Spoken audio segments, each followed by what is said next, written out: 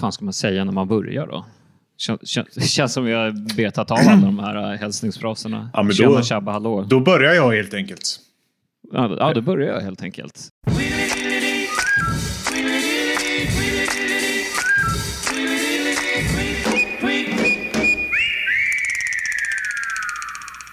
Välkommen till veckans lektyr. Nu ska vi läsa igen. Vi ska pang på det här ämnet faktiskt. Det känns som att vi har täckt de flesta ämnena i den här podden hittills. Det har varit sport, det har varit lite så här ungdomslektyr, det har varit engelska bilar. Finns det något, så här, vad ska ni säga, ett ganska stort generiskt ämne som det pumpas ut content på varje år, speciellt i Sverige och Skandinavien? Kan ni tänka er att det har varit något sånt ämne som vi kanske har missat hittills? Segling, medicin, kanske. Men så här hem. Hem, den är bra. Mat. Ja. Mat är också bra gissningar. Jag skulle säga att det är lite snälla gissningar. Det är lite mjuka värden. Vi ska in i ett ganska mer hårt ämne. Våld är väldigt nära det vi ska ligga. Vi kan säga att det här ämnet inkluderar mycket våld. Är det Nordfront eller något sånt här? Det är Nordfront. Men nej, det är inget politiskt. Krim. Men det Yes. Krim. Idag så ska vi prata om Sjövall Valös. Nej, men vi ska göra något så enkelt som att vi ska läsa kriminaljournalen. Oj. Jag har aldrig hört talas om. Den var också skitsnygg som mycket är. Ja, den är jävligt... Oj, den håller på att ramla ihop den här tidningen. Nej, men den är snygga omslag, verkligen.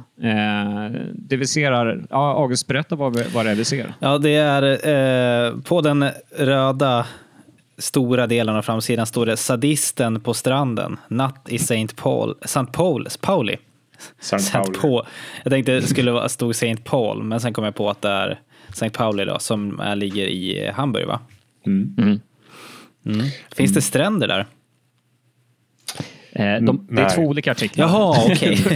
Eller ja, floden Elbe går ju... Det finns en flodbank om man säger så. Ja, okej. Och så var det liksom en tjej som var superimposad uppe på en pistol, kan man säga det. Och det här är ju en ganska klassisk true crime-grej egentligen. Om vi tänker introt till True Detective när de som gjorde så här double exposure. Just det. Grejen väldigt stor för den nya generation. Det här är egentligen en föregångare till det, skulle jag säga. Väldigt så. Alex, får jag se den igen? Varför rinner det mjölk i stjärten på henne? Hon är insvept i ett lakan. Ja, men du ser längst ner där. Det är ju något där, eller? Nej, jag tror att det bara är en silhuett eller någonting. Det är inte mjölk som rinner. Ja, men det ser ju verkligen ut så som att det blir en pöl. Ja, jag tror att det är... Ja, det är lakanet som liksom... De har inte lyckats riktigt det här med att lägga två bilder på varandra. Nej. Så att det är laken som hänger över. Men nu när du säger det, det ser ut som att det är något som rinner ur bakdelen. Men det är alltså ett lakan då. Ingen mejeriprodukt. Kriminaljournalen då. Det är en tidning som jag inte heller hade känt till sedan tidigare. Den fanns ganska länge. Den fanns från slutet av 50-talet fram till 1990. Och om ni tyckte att det här omslaget var snyggt så rekommenderar jag att bildgoogla. De la liksom all budget just på omslagen. För att kvaliteten, som ni snart kommer märka, är inte jättehög i den här tidningen. Det är... Man kan tro att man bjuds då på lite aktuella brott och sånt. Men det här är en illa maskerad herrtidning egentligen. Med tema då brott. Men det är mycket naket. Det är det som är poängen med tidningen. Så att säga. Men jag tänker så att vi ska För det vi bjuds på här, det är så här 5-6 olika mordfall då, eller brottshistorier. Så jag tänker att det kommer bli lite deckargåtor här. Vi ska försöka lösa de här brotten allt eftersom innan vi kommer fram till själva lösningen. Så att vi... Ska vi göra så här att vi kanske ger varandra lite karaktärer här? Och August Charles Järner är ju en klassisk Sherlock Holmes, tänker jag. Kan man ju nästan... Absolut. Det är jag gärna. Watson. Jag kanske är Watson. Jag tänkte mig själv lite som Clouseau annars. Glasabanten Clouseau. Alex är en Poirot kanske. Okay. Ja, möjligtvis. Eller med min imaginära mustasch som jag snurrar på. Ja, men absolut. Eller vet du någon, Saga Norén. Så. Länskrimman. Ja, hon kör i och för sig en ballbil. Det är sant, det är sant. Inte fel. Och du har nästan körkort. Så. Ja, precis. Ja. Kör dock Citroën, kanske inte lika ball. Det är ballt. Vi dyker ner i den första mordgåtan och titeln är Mordet på indianflickan. Och då ska vi vara tydliga med att det är ju då en ursprungsamerikan, inte en indisk medborgare. Men det är länge sedan det här. Ja, först och främst också så måste jag säga att jag har försökt kolla lite så här redaktionen för den här tidningen. Och det enda som står i ansvarig utgivare S. Guldbrandsen. Okay. Sen finns det ingenting mer. Och det står dessutom att tidningen ges ut i Vänersborg, vilket var väldigt spännande. Bara? Ja, eller så här, nej, men den trycks och ges ut och är registrerad i Vänersborg. Men veterligen har aldrig en tidning tidigare eller efter det getts ut i Vänersborg. Oj. Men där finns den. Annars så är det liksom, om man tittar på artikelförfattarna så känns det som att det är så jäkla fingerade namn. För att här då till Mordet på indianflickan är skriven av Alan Stackhouse. Nu är vi tillbaka på vilken tidning var det? Ding Ding Värld, va? Där alla namn lät helt koko.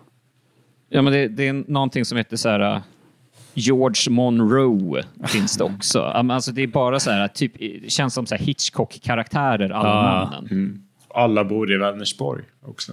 Ja, precis. Ännu mer exotiskt att det finns en Alan Stackhouse i Vänersborg.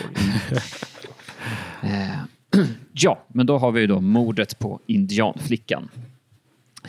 Indianflickan hade vanhelgat en gammal indiansk ceremoni och folk sade att andarna ville hämnas på henne. Dagen efter blev hon ihjälstucken med en kniv, men det var inte demoner som stod bakom mordet. Vem kan det vara? Tess var en äkta indianprinsessa. Det kolsvarta håret nådde ner till midjan och de stora rådjursögonen tindrade av liv. Hon gick barbent över ängarna som följde den buktande Nisqualla-älven mot havet. För 150 år sedan, då detta område ännu tillhörde hennes folk, skulle hennes liv ha tätt sig ganska annorlunda. Men Tess föddes år 1953 och rödskinnen hade förlorat landet och kämpat för att bevara sina förfäders kultur. Alltså, det är väldigt kul att hon heter Tess. Ja. Alltså, okej. Men vi ska väl säga att det är också förmodligen mest normala namnet av det här persongalleriet som vi snart kommer möta. Tess var en Spokane-indian men levde tillsammans med sina fränder inom de andra stammarna i staten Washington. Och hon hade de senaste 10 åren levt ihop med någonting som hette Yakima-stammen. Som 16-åring hade hon korats till indianprinsessa för den årligen återkommande basketbollturneringen.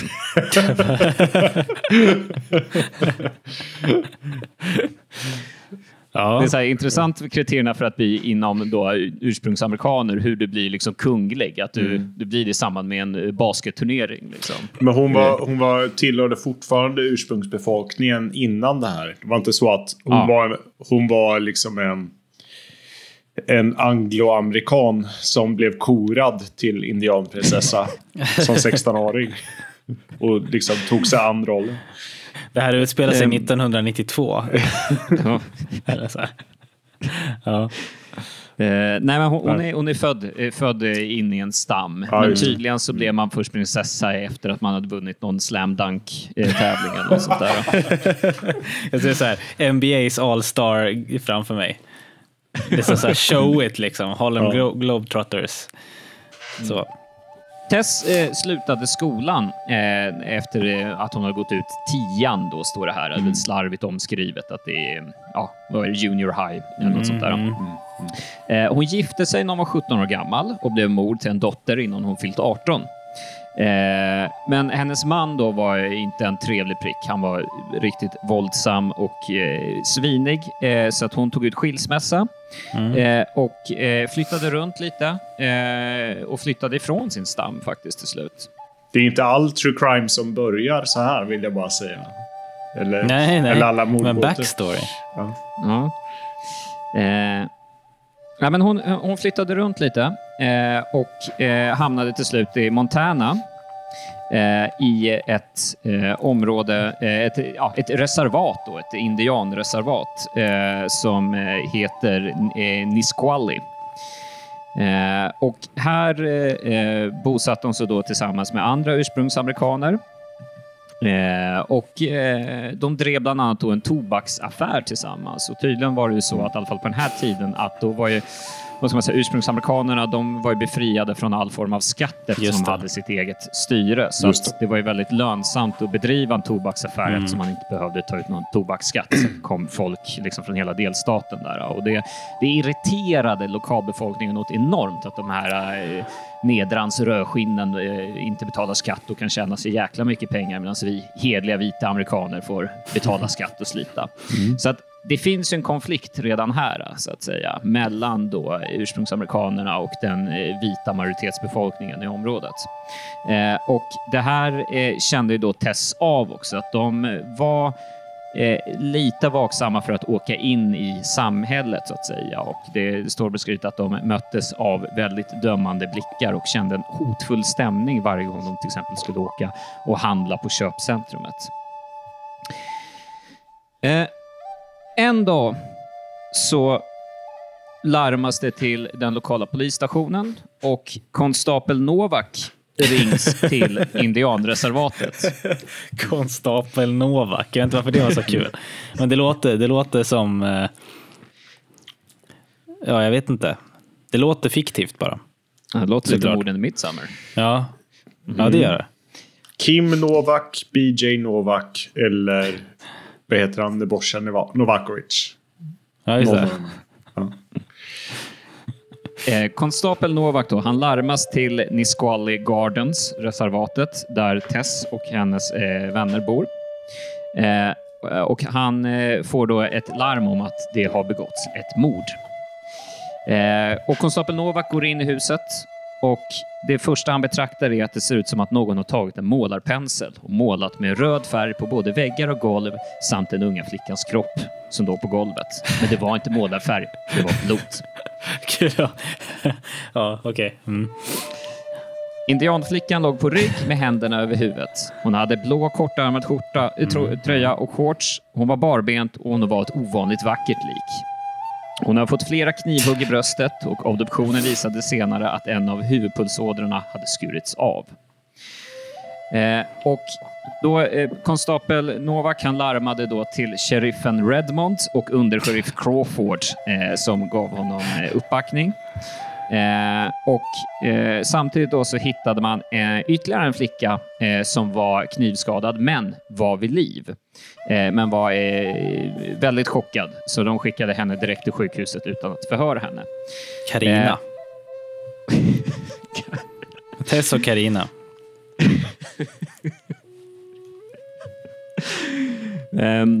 Hon namnges faktiskt inte, den här andra tjejen. Men då började man förhöra. Då började man förhöra de andra ursprungsamerikanerna som var i det här huset då.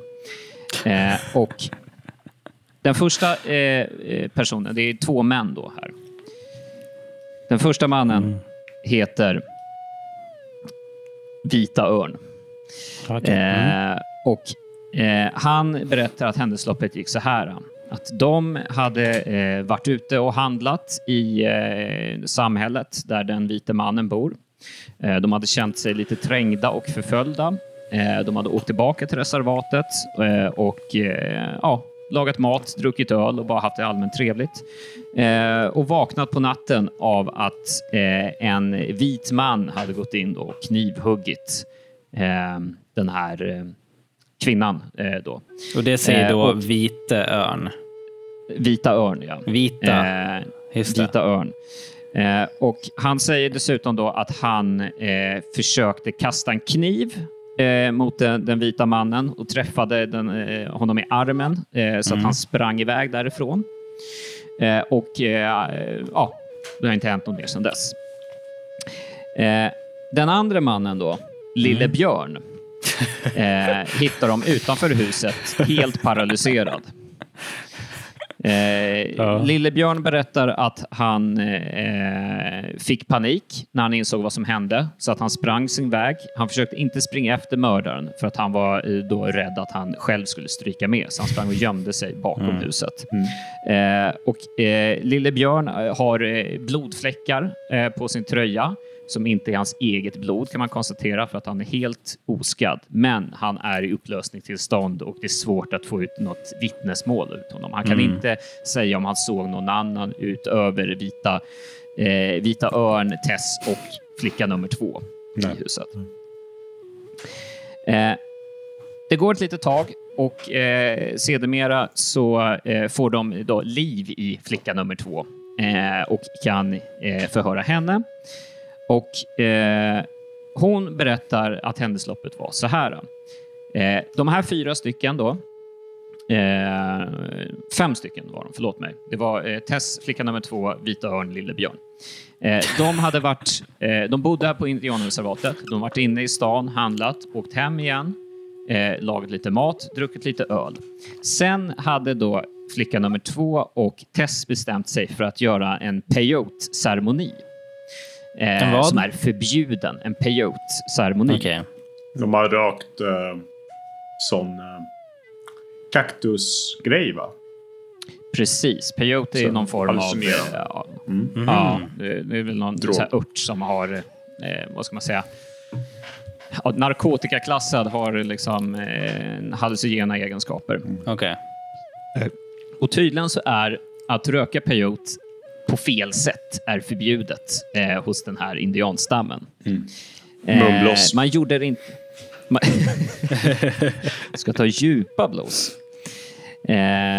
De hade gjort det helt och hållet på fel sätt tydligen, och då hade Vita Örn sagt att de onda andarna skulle hämnas på dem. Och här är då en liten ruta emellan som säger att peyote är ett växtextrakt som innehåller rusgiftet cannabis, liksom marijuana och hasch. Och det tror inte jag stämmer alls. Dels att cannabis, marijuana och hasch är, det är inte 3 helt olika saker. Men marijuana och hasch är väl cannabis? Ja, precis. Okej.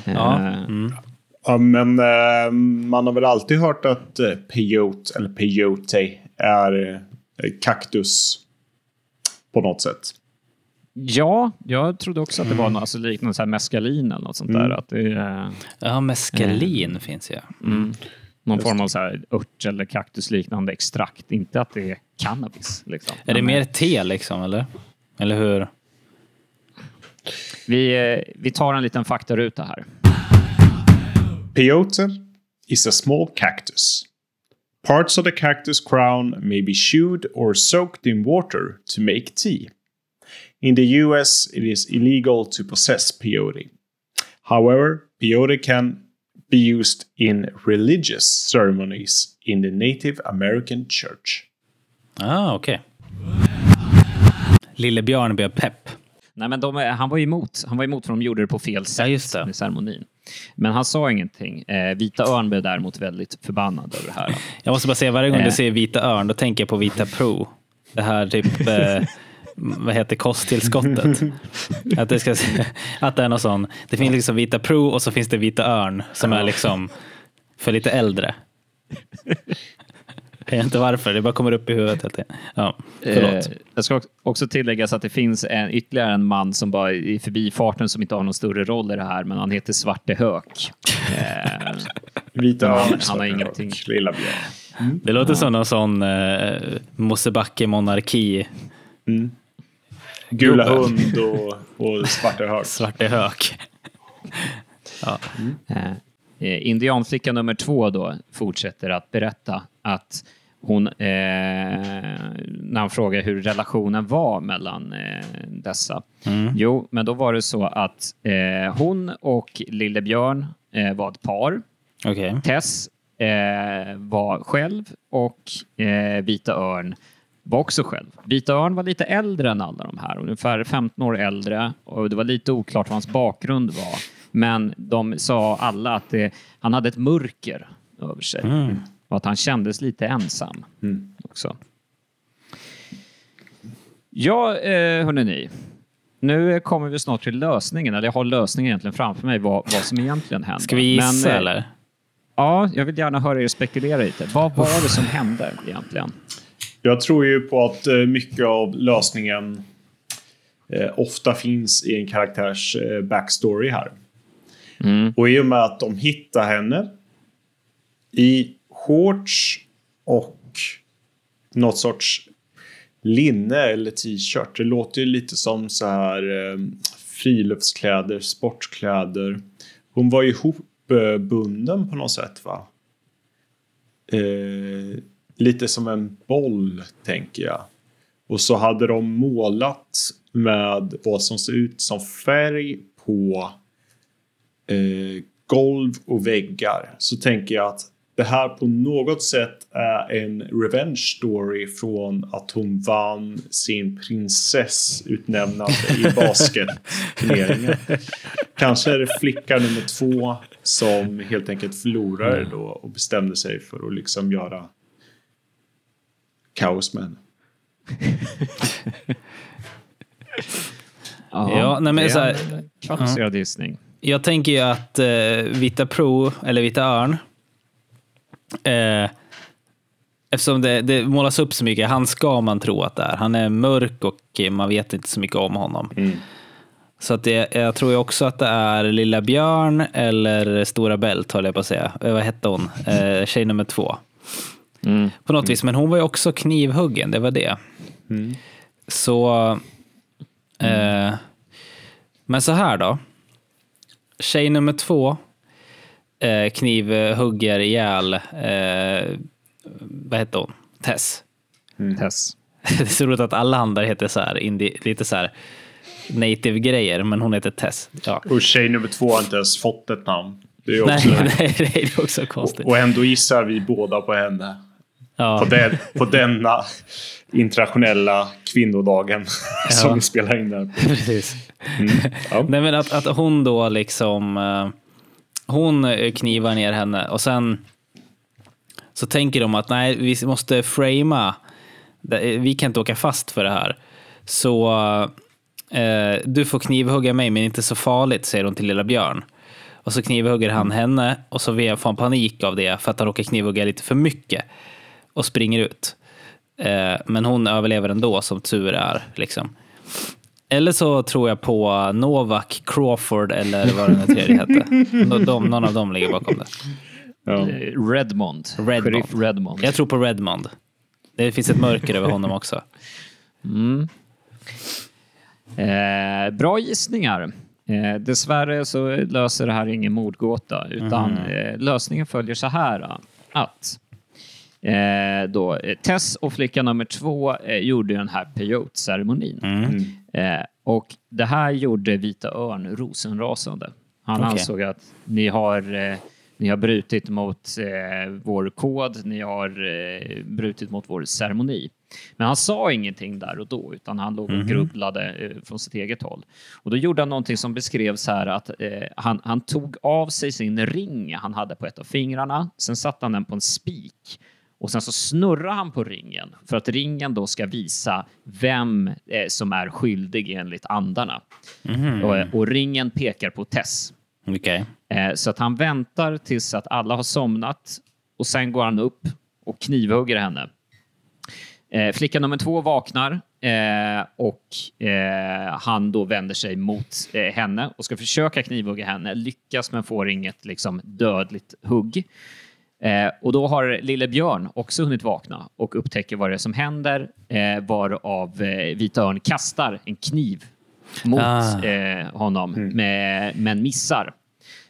Och lille Björn försöker istället att överrumpla honom, går inte jättebra, och istället vänder sig för att springa och hämta hjälp, men blir så chockad att han inte hinner så långt, och det är därför de hittar honom sen gråtandes utanför huset. Så det var Vita Örn all along, men han försökte att liksom framea det här på att det antingen skulle vara den vita mannen eller någon annan. Så det handlade egentligen om att de onda andarna hade väckt honom. Ja, det borde man ju gissat. Ja, det kändes för lätt.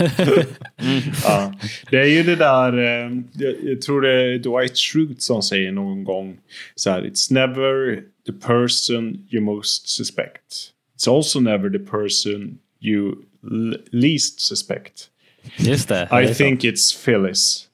The person I most medium suspect. Men inte i det här fallet. Ja, nej, men det var ju liksom allt pekade mot Vita Örn som pekade mot Vite man som löste det helt enkelt. Ja. Precis. Det var konstapel Novak. Ytterligare ett fall uppklarat. Konstapel Novak. Det skulle alltså ändå en tv-serie. Så här, konstapel Novak i reservaten. Ja, man åker runt i reservaten och löser. Ja, absolut. Om man kan balansera detta, men det tror jag verkligen. Alltså, det är True Detective säsong 4. Eventuellt. Säsong 5 kanske det till och med är på. Vem spelar kommissarie Novak då? Är det... vad heter han? Ja, men är det inte BJ Novak då? Är det kanske då har han ju rätt. Har någon namnet redan? Ja, absolut. Jag tänkte säga Justin Theroux, men det kanske... Men BJ Novak är ett bättre namn. Ja. Mycket, mycket bättre. Justin Theroux är förväntad. Ja, han kan spela Redmond. Jag tänker mig någon så här liksom lite äldre skådis som man, för om det ska vara så här True Detective också, att ta ett jäkligt oväntat namn, så tänker jag John Cusack. Borde passa jäkligt bra i den rollen. Bra. Brendan Fraser. Ja, ändå. Leif André. Ja. Lite oväntat namn. Här kommer kommissarie Novak. Hello! Men vi får väl bara ta flyget till Los Angeles och försöka boka in en möte med Warner Brothers och sånt där. Absolut. Harvard pitch. Have you heard of Leif André? He's perfect for kommissarie Novak. He's played kommissarie Speck. You know, he goes to the Indians and there's been a killing. And no one knows who did it. Except kommissarie Novak.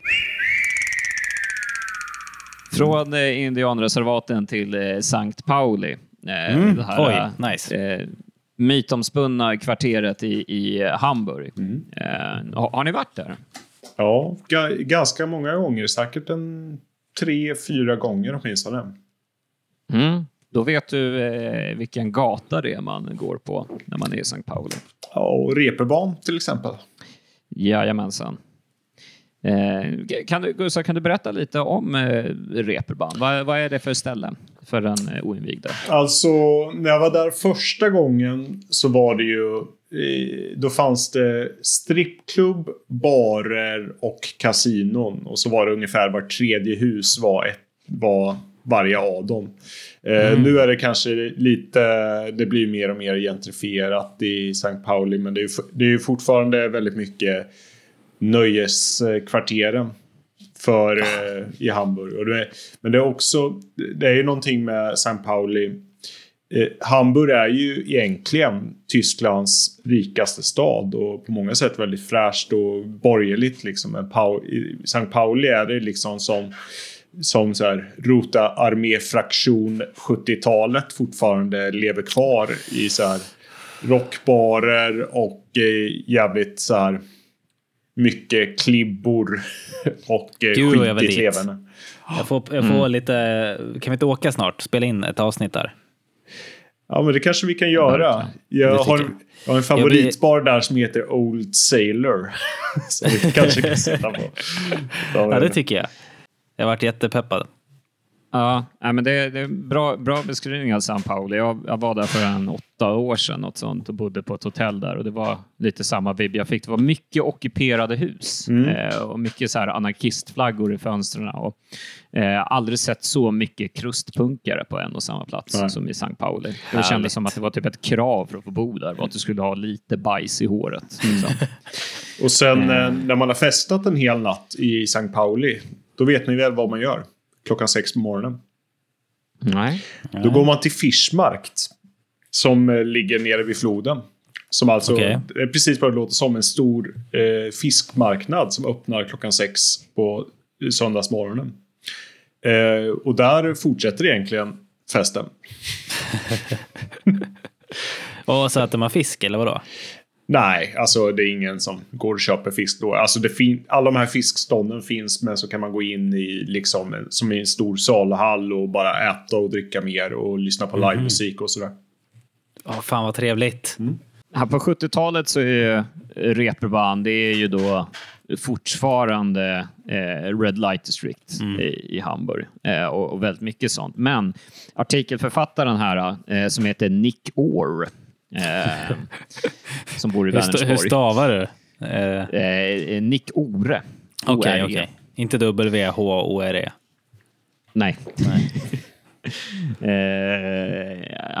Han skriver då att Reeperbahn håller på att förfalla för att det glädjeparadis det en gång var har övertagits av gangstrar nu istället. Och då står det så här i ingressen. Vill du ha prygel? Vill du betala blodspengar för dåliga drinkar? Se 3:e klassens nakenshow och beblanda dig med de simplaste gatflickor? Då ska du åka till São Paulo. Reeperbahn, förr i tiden ungkarlarnas och gräsänklingarnas paradis på jorden. Tusentals och åter tusentals norska karar har gjort glädjeresor till Hamburg genom åren som har gått. Men numera är definitivt inte syndens näste något nöjescentra längre. Flickorna och spriten finns kvar liksom de många showerna.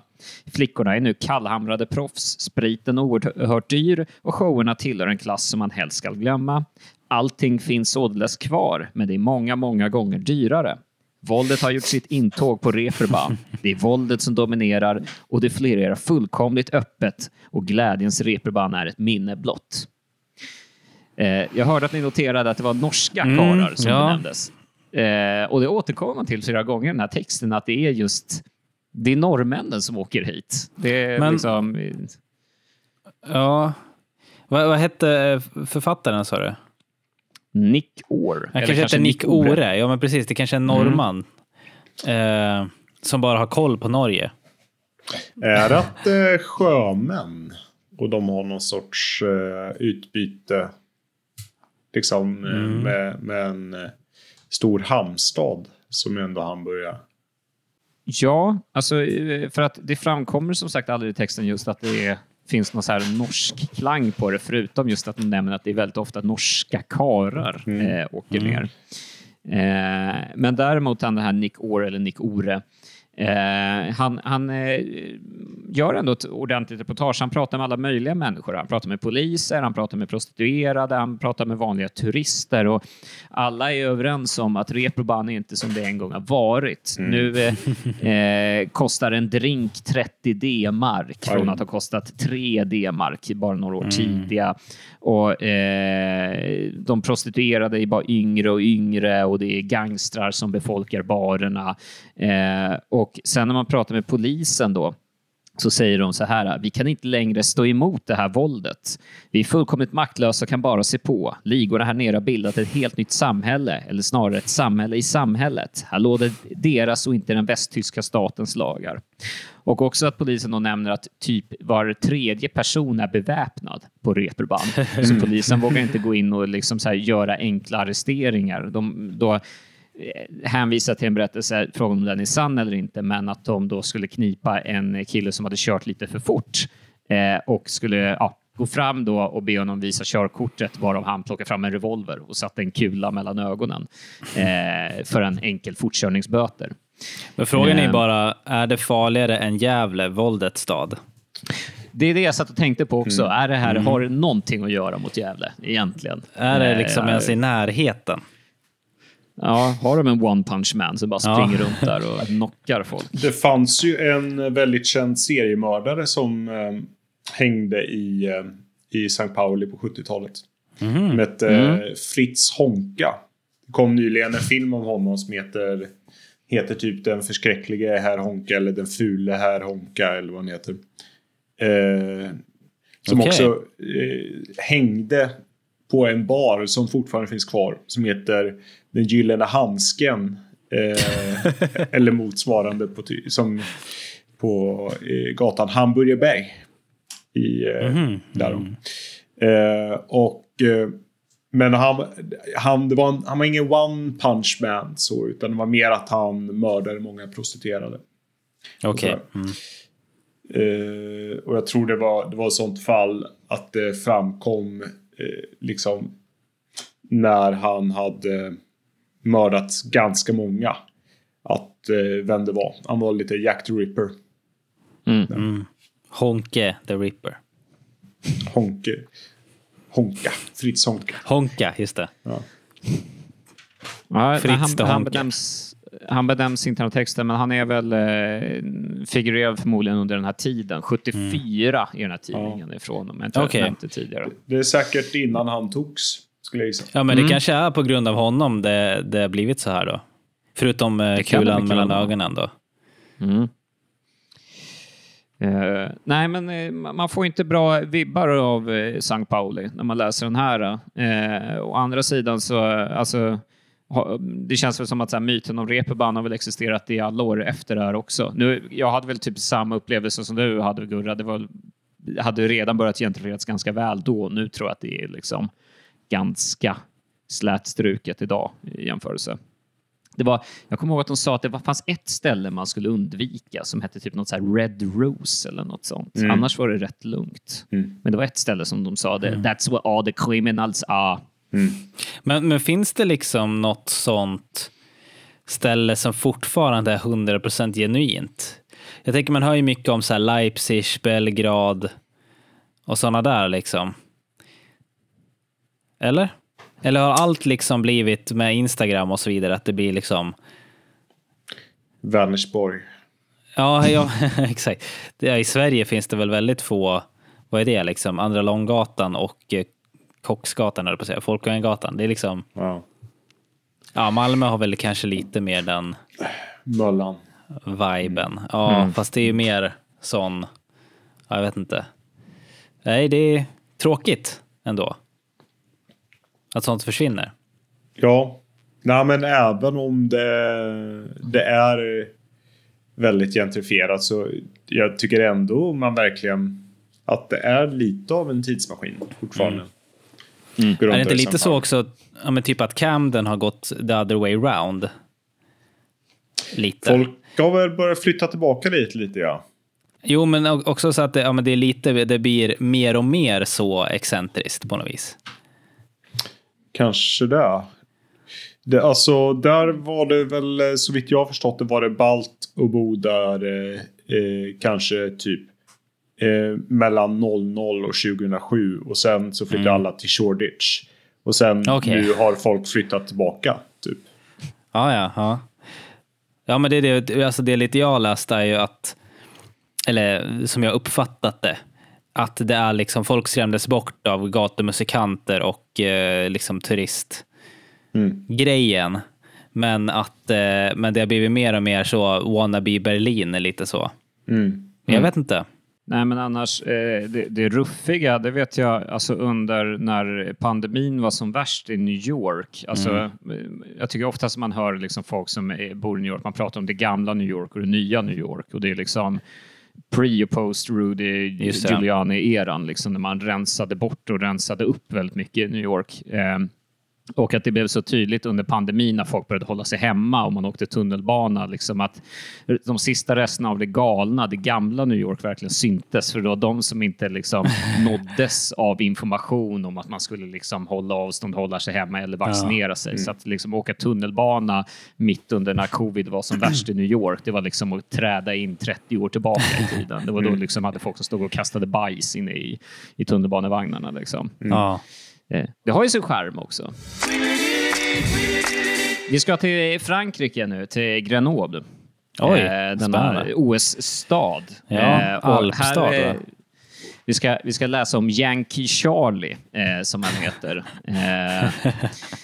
Och det som är nästan det bästa här, det är då att artikelförfattaren, det står till med så här: av vår man i Frankrike, Mario Costa. Mario Costa. De har resurser på den här redaktionen. De har en Frankrike-korre. Den unge gangstern var en slipad förförare och en hänsynslös rånmördare. Men då han blev polismördare tog undre världen ärendet i egna händer och likviderade honom för säkerhets skull. Och jag bara känner så här, Grenoble. Alltså det, jag har inte jättemycket på det. Jag vet att det var något OS där liksom, för 50-60 år sedan. Det känns som en så här väldigt så här pittoreskt, liksom franska landsbygden. Det är framförallt... Ja, men så här, det man behöver oroa sig för är om vinskördarna blir dåliga ett år. Nej, men det ligger väl där i östra Frankrike. Alltså nära typ allt det Val d'Isère och så vidare. Det är väl lite en sån bergsby som har växt till en stor stad, I guess. Jag har inte varit där, men jag vet att de har ett bra hockeylag. Jag gillar den här, så här vi gissar vad Grenoble är förstås. Nej, men jag har ju sett det på en karta liksom, så jag liksom direkt så tänker jag östra Frankrike liksom. Ja, men de har ju haft vinter-OS, då måste det ju vara i Alperna det är sant, eller i närheten. Sant. Ja. Det ligger inte nära så Bordeaux liksom. Nej, men det beskrivs nämligen i den här artikeln som alltså närmast typ Marseille. Alltså att det är våldets stad igen. Det är så alla städer de är på i våldets stad. För här får man ett persongalleri då av liksom maffiabossen Michel Arnaud. Och så står det, och även så finns här de berömda kriminella typerna såsom bröderna Sorba, Benetton, Provosto och bröderna Carré. Det är liksom så att namn man tydligen ska känna till som jäckar Grenoble. Den gamle, vad heter det? Gamle konvikten från USA, Le Canard Blanche, som jag vet inte om man säger örn på franska. Men... Ja, nu sa du anka. Ja, jag vet. Men det var den fågeln jag kunde. Som hänger runt där efter sitt fängelsestraff. En vit anka. Till skillnad från andra ankor som är gröna. Ja. Vi ska bekanta oss med en man som heter Charles Palinski, men som kallas Yankee Charlie. Det är så otroliga namn i den här tiden. Charles Palinski. Kommissarie Novak och fallet Yankee Charlie. Ja. Det känns så här. Charles Palinski spelas av Paul Dano. Ja, 100%. Berättelsen börjar så här då. Francoise var en ung och vacker flicka på 17 år då hon blev bekant med Charles Palinski, populärt kallat Yankee Charlie. Hon var inte bara oskyldig utan också troskyldig, annars hade hon inte fallit för en typ som Charlie. Inte för det att Charlie kunde vara nog så charmerande och så bra ut med sina 180 centimeter och 80 kilo. Men 20-åringen var trots allt en av de tuffaste och farligaste karlarna i hela Grenobles undre värld. Charlie hade fäst sig vid Francois på gatan hemma i Grenoble. En stad som de flesta nordbor förbinder med olympiska spelen 1968. Han följde efter henne överallt och gav sig inte förrän hon gick ut med honom en kväll. Ett möte som skulle bli ödesdigert för dem båda. Och det som följer här är då att de har varit ute och dansat på en restaurang. Och sen så när Francois ska åka hem, han ska skjutsa hem henne, så säger han att han ska göra ett litet snabbt stopp och tanka bilen. På en station långt ute på landsbygden. Och på den här bensinstationen då så jobbar servicemannen Camille, som är en fetlagd man på 52 år. Leif André. Och han... Han är med i den här också. Ja. Nej, men han tankar då Charlies bil. Och Charlie tar då upp sin plånbok, ser då Francois som är fullproppad med pengar, hur mycket pengar som helst, och han bara kastar en 50-franksedel på Camille och säger så här: du behöver ingen växel, och kör iväg. Och han kör bilen ungefär 200 meter tills han tvärstannar, och sen säger han till Francois att jag glömde någonting. Stiger ur bilen och säger att jag ska bara tillbaka till bensinstationen, stanna här. Han dyker upp ungefär 5 minuter senare, alldeles uppumpad, flåsig, helt stissig, och bara sätter sig, säger ingenting och bara gasar allt vad han har med bilen. Det ska då visa sig att han har försökt råna den här stackars Camille. Och upptäcker att det enda som Camille har i sin dagskassa är den 50-lappen som Charlie kastade på honom. Och i rent vredesmord så mördar Charlie stackars Camille. Vredesmord? Jag hörde också det. I rent vredesmord. Ja. Rent vredesmord blir det ett mord. Det är så den borde heta, den här berättelsen. Kommissarie Novak i rent vredesmord. Att ingen använt det förut. Ingen bäck eller någonting heter det. Det är jättebra. Ja. Charlie säger till Francois att de måste fly landet nu. Och rattar bilen mot Paris, där han känner några som kan fixa ett nytt pass till dem så att de ska kunna ta sig till Tyskland. Och Francois, hon är ju... hon ska ju vara hemma. Hennes föräldrar sitter och väntar på henne. Hon är ju liksom bara 17 år och vill ju inte alls fly. Och hon har ju dessutom inte varit medhjälpare till det här. Så att hon är ju helt vettskrämd med den här dåren som sitter då och kör i 200 km/h raka vägen mot Paris. Och de stannar till på ett hotell i höjd med Lyon, som heter dessutom Hotel du Marquis. Såklart. Det kan inte heta något annat i Frankrike. Och på det här hotellet då så lyckas Francois smita därifrån. Hon sätter sig på en buss och åker hem. Och hon skäms väldigt mycket inför sina föräldrar som heter rosenrasande när hon kommer hem där dagen efter och undrar vad hon har varit. Och hon vågar inte berätta någonting först, för att hon vet ju mycket väl om vad Charlie har gjort. Han har ju då berättat allt det här. Men till slut så sipprar det ut vad som har hänt, så att föräldrarna larmar polisen, och då står det här att polisen går ut med ett rikslarm. De liksom då kontaktar varenda polisstation i Frankrike för att mörda Yankee Charlie. Eller inte mörda, fånga mördaren Yankee Charlie. Och nu när jag tänker på det här, det står ingenstans i texten varför han kallas för Yankee Charlie. Det framkommer inte att han liksom skulle haft amerikanska rötter, eller att han bara liksom hade blå jeans eller något sånt där. Både Yankee och Charlie är ju så här, precis som man i Sverige säger liksom, när man ska bokstavera i militären, B är Bertil och sådär. Amerikanska så är I är Yankee, C är Charlie. YC. Okej. Nej, det finns kanske ingen. YC. Han kanske var rappare. Rikslarm har gått ut. Hela Frankrike jagar Yankee Charlie. Och man försöker vända på varenda sten.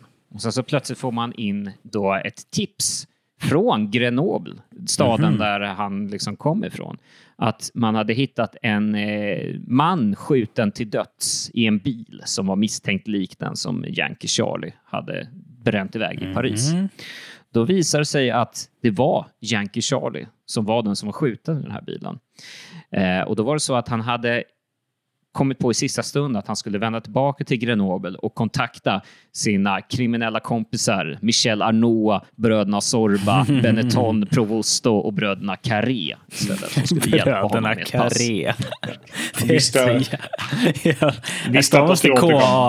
Stavas det K-A-R-R och E med apostrof?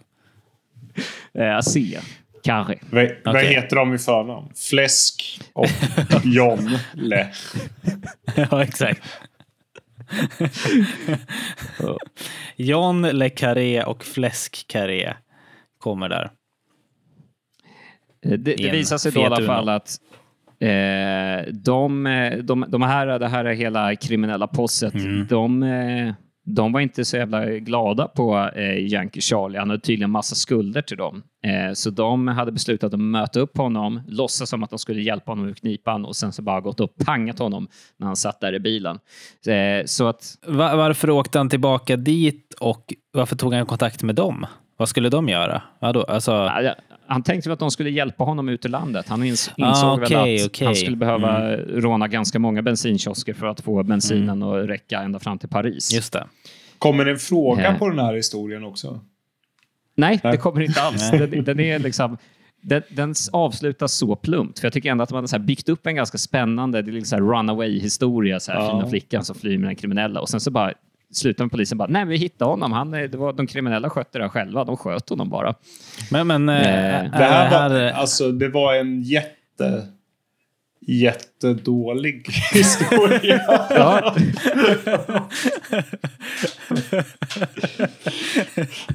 det var det verkligen. De här personerna vi nämnde i förbigående i början mördade visst honom. Ja. Och det jag lite vill komma till är som visar kvaliteten på den här tidningen och historierna, att de är extremt duktiga ändå på att så här, bygga upp spännande liksom, bakgrundshistorier och sen så är det så jävla plumpa grejer som bara händer i slutändan, att så här, jakten pågick, de hade larmat varenda polisstation i hela Frankrike och sen så 2 timmar senare så visade det sig att han hade blivit pangad av någon annan istället och the end. Så slutade historien om Yankee Charlie i en bil på en bakgata i Grenoble. Nej, jag sökte här på Yankee Charlie och Grenoble. Eller Grenoble, vad säger man? Grenoble. Får inte upp någonting. Nej, för det är ju lite det här. Den första historien var väl en skröna. Ja. Och det andra var ju ett reportage av de som åkte till St. Pauli bara. Men det här var ju en reporter, en Frankrike-utsänd person. Var det en riktig... Jag tycker det är jättesvårt att avgöra. Är det en riktig historia eller är det liksom en... Eller är det fiction? Eller är det... Enligt den här tidningens utsaga är det ju här liksom riktiga reportage från kriminalfall jorden runt. Men det är liksom... vi kommer inte gå in på alla de här. Det är ganska många faktiskt. Och vissa som är lite tråkigare än andra. Och jag får ändå uppfattningen att det här är liksom... Vad ska man säga? Låt inte sanningen komma i vägen för en bra historia. Lite så här ledmotivet många gånger. Men skriv inte heller en bra historia.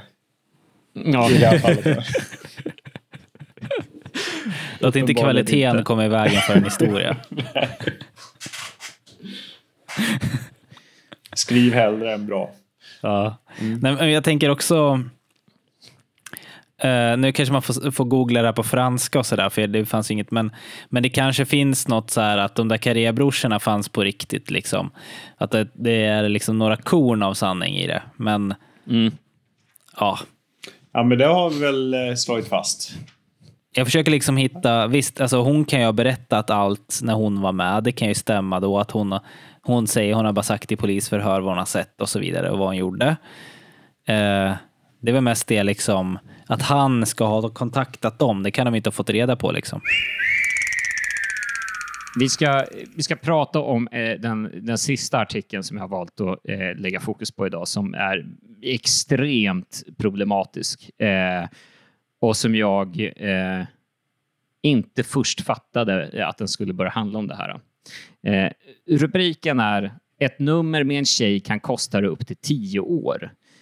Och det är en special av Nick Orr dessutom. Oj, Nick han är tillbaka. Vår man i Norge.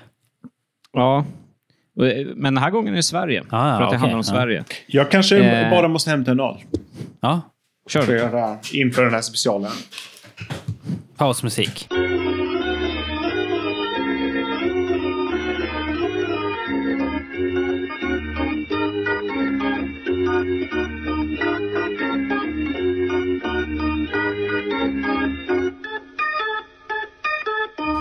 Jag vill börja med att då innan jag går in på den här artikeln, en disclaimer att vi står inte bakom de här åsikterna. Men det är alltså... Det är sjukt att det här är tryckt och jag kommer väl försöka väva in det här på något sätt. Så att följande är vad som står i tidningen, så att säga. Du skulle väl aldrig ta risken att torska dit på 8 år för att sälja knark? Knappast, inte du heller. Men vet du om att du kan få 10 år för att du ligger med en tjej? 10 år är nämligen maxistraffet för våldtäkt. Har du tänkt på hur ytterst nära det straffet du är när du träffar en tjej och ni två ligger med varandra? Tingsrätterna i Sverige har i alla fall en benägenhet att tro mer på en kvinna än på en man, även om det står hennes ord emot ditt. Åtskilliga jurister frågar sig hur länge den här lagstiftningen ska få stå orörd. Ännu har politikerna inte gjort något för att försöka modernisera lagen om våldförande. Ingen har ens kommit på tanken att försöka jämna ut den otroliga höga kullen mellan straff och brott. Det här skulle man vilja se lite så här debattartiklar från den tiden. Och en annan reflektion är att jag skulle ju inte vilja vara tjej och bo i Vänersborg på 70-talet. Nej. Det här är en extremt förbryllande artikel och det här handlar om det som Nick Orr då väljer att kalla för en special, i att han då propagerar för att vad ska man säga, reverse samtycke egentligen. Att han menar på att det finns hundratals tjejer där ute som bara är ute efter att sätta dit män, att anmäla dem falskt för våldtäkt och försöka på något sätt försvara det här. Och att det då finns åtskilliga jurister som försöker brottas med hur kan vi då ändra på lagen. Alltså det är så absurt. Det var en spännande take på det hela. Ja, alltså det måste varit spännande take redan då. Ja, det är det jag tänker. Men det är också så här att han bara modernisera våldtäktslagstiftningen. Ja. Och det är då hur att ska man det så här, modernisera den? ja, men att så här, vadå, det ska vara mer fritt att våldta. Ja, det är ju det han är och nosar efter. Jag kan inte se på något annat sätt. Så här den 8 mars så kanske inte det här är liksom det bästa att ta upp. Men det finns en passage här som jag ändå tycker är värd att nämna. Och då är det nämligen så här att det har varit ett fall då en norsk styrman i Marstrand har förgripit sig på en kvinna. Enligt han så var det samtycke.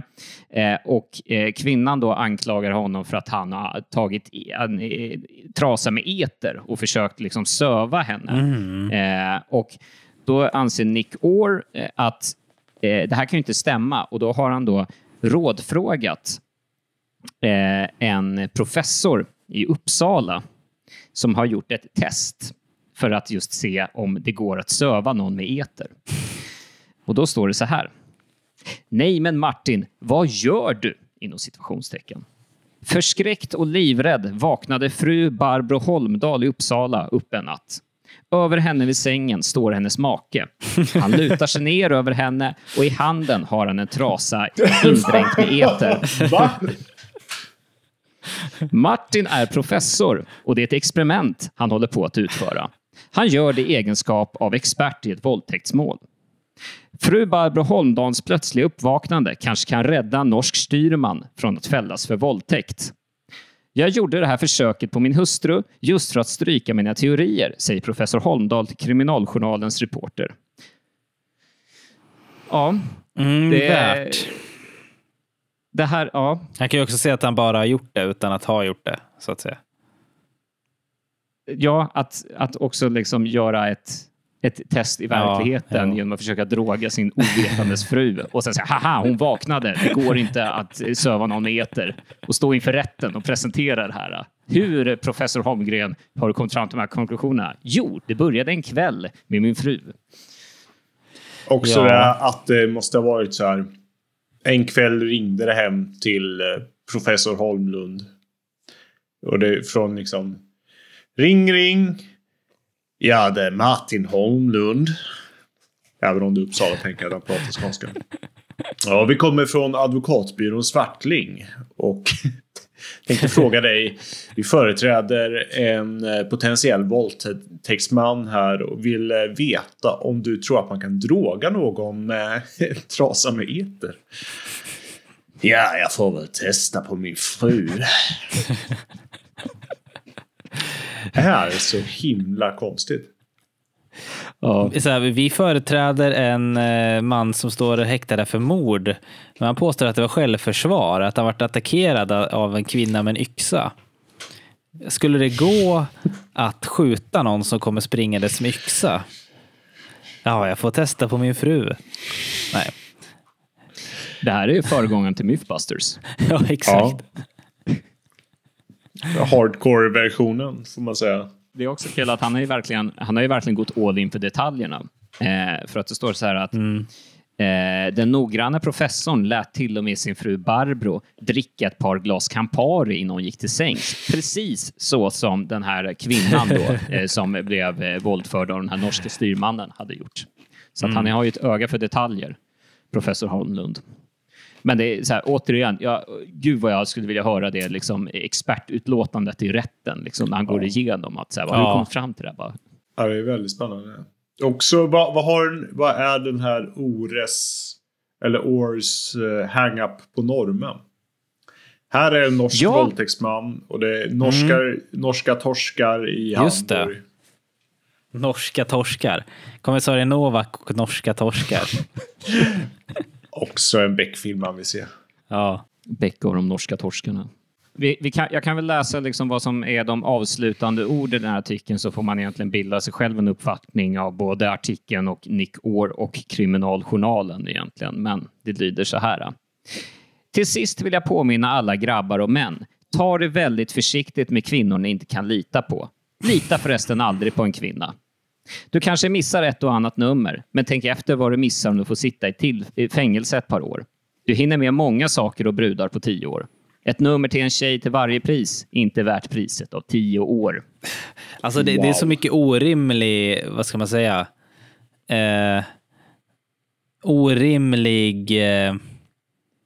Orimliga tankar. Nej men så här liksom att vadå? Okej. Några nummer, alltså så här, men jag tar inte hennes nummer. För jag kan ändå inte våldta henne. Ni förstår vad jag menar. Det är lite konstigt. Ja.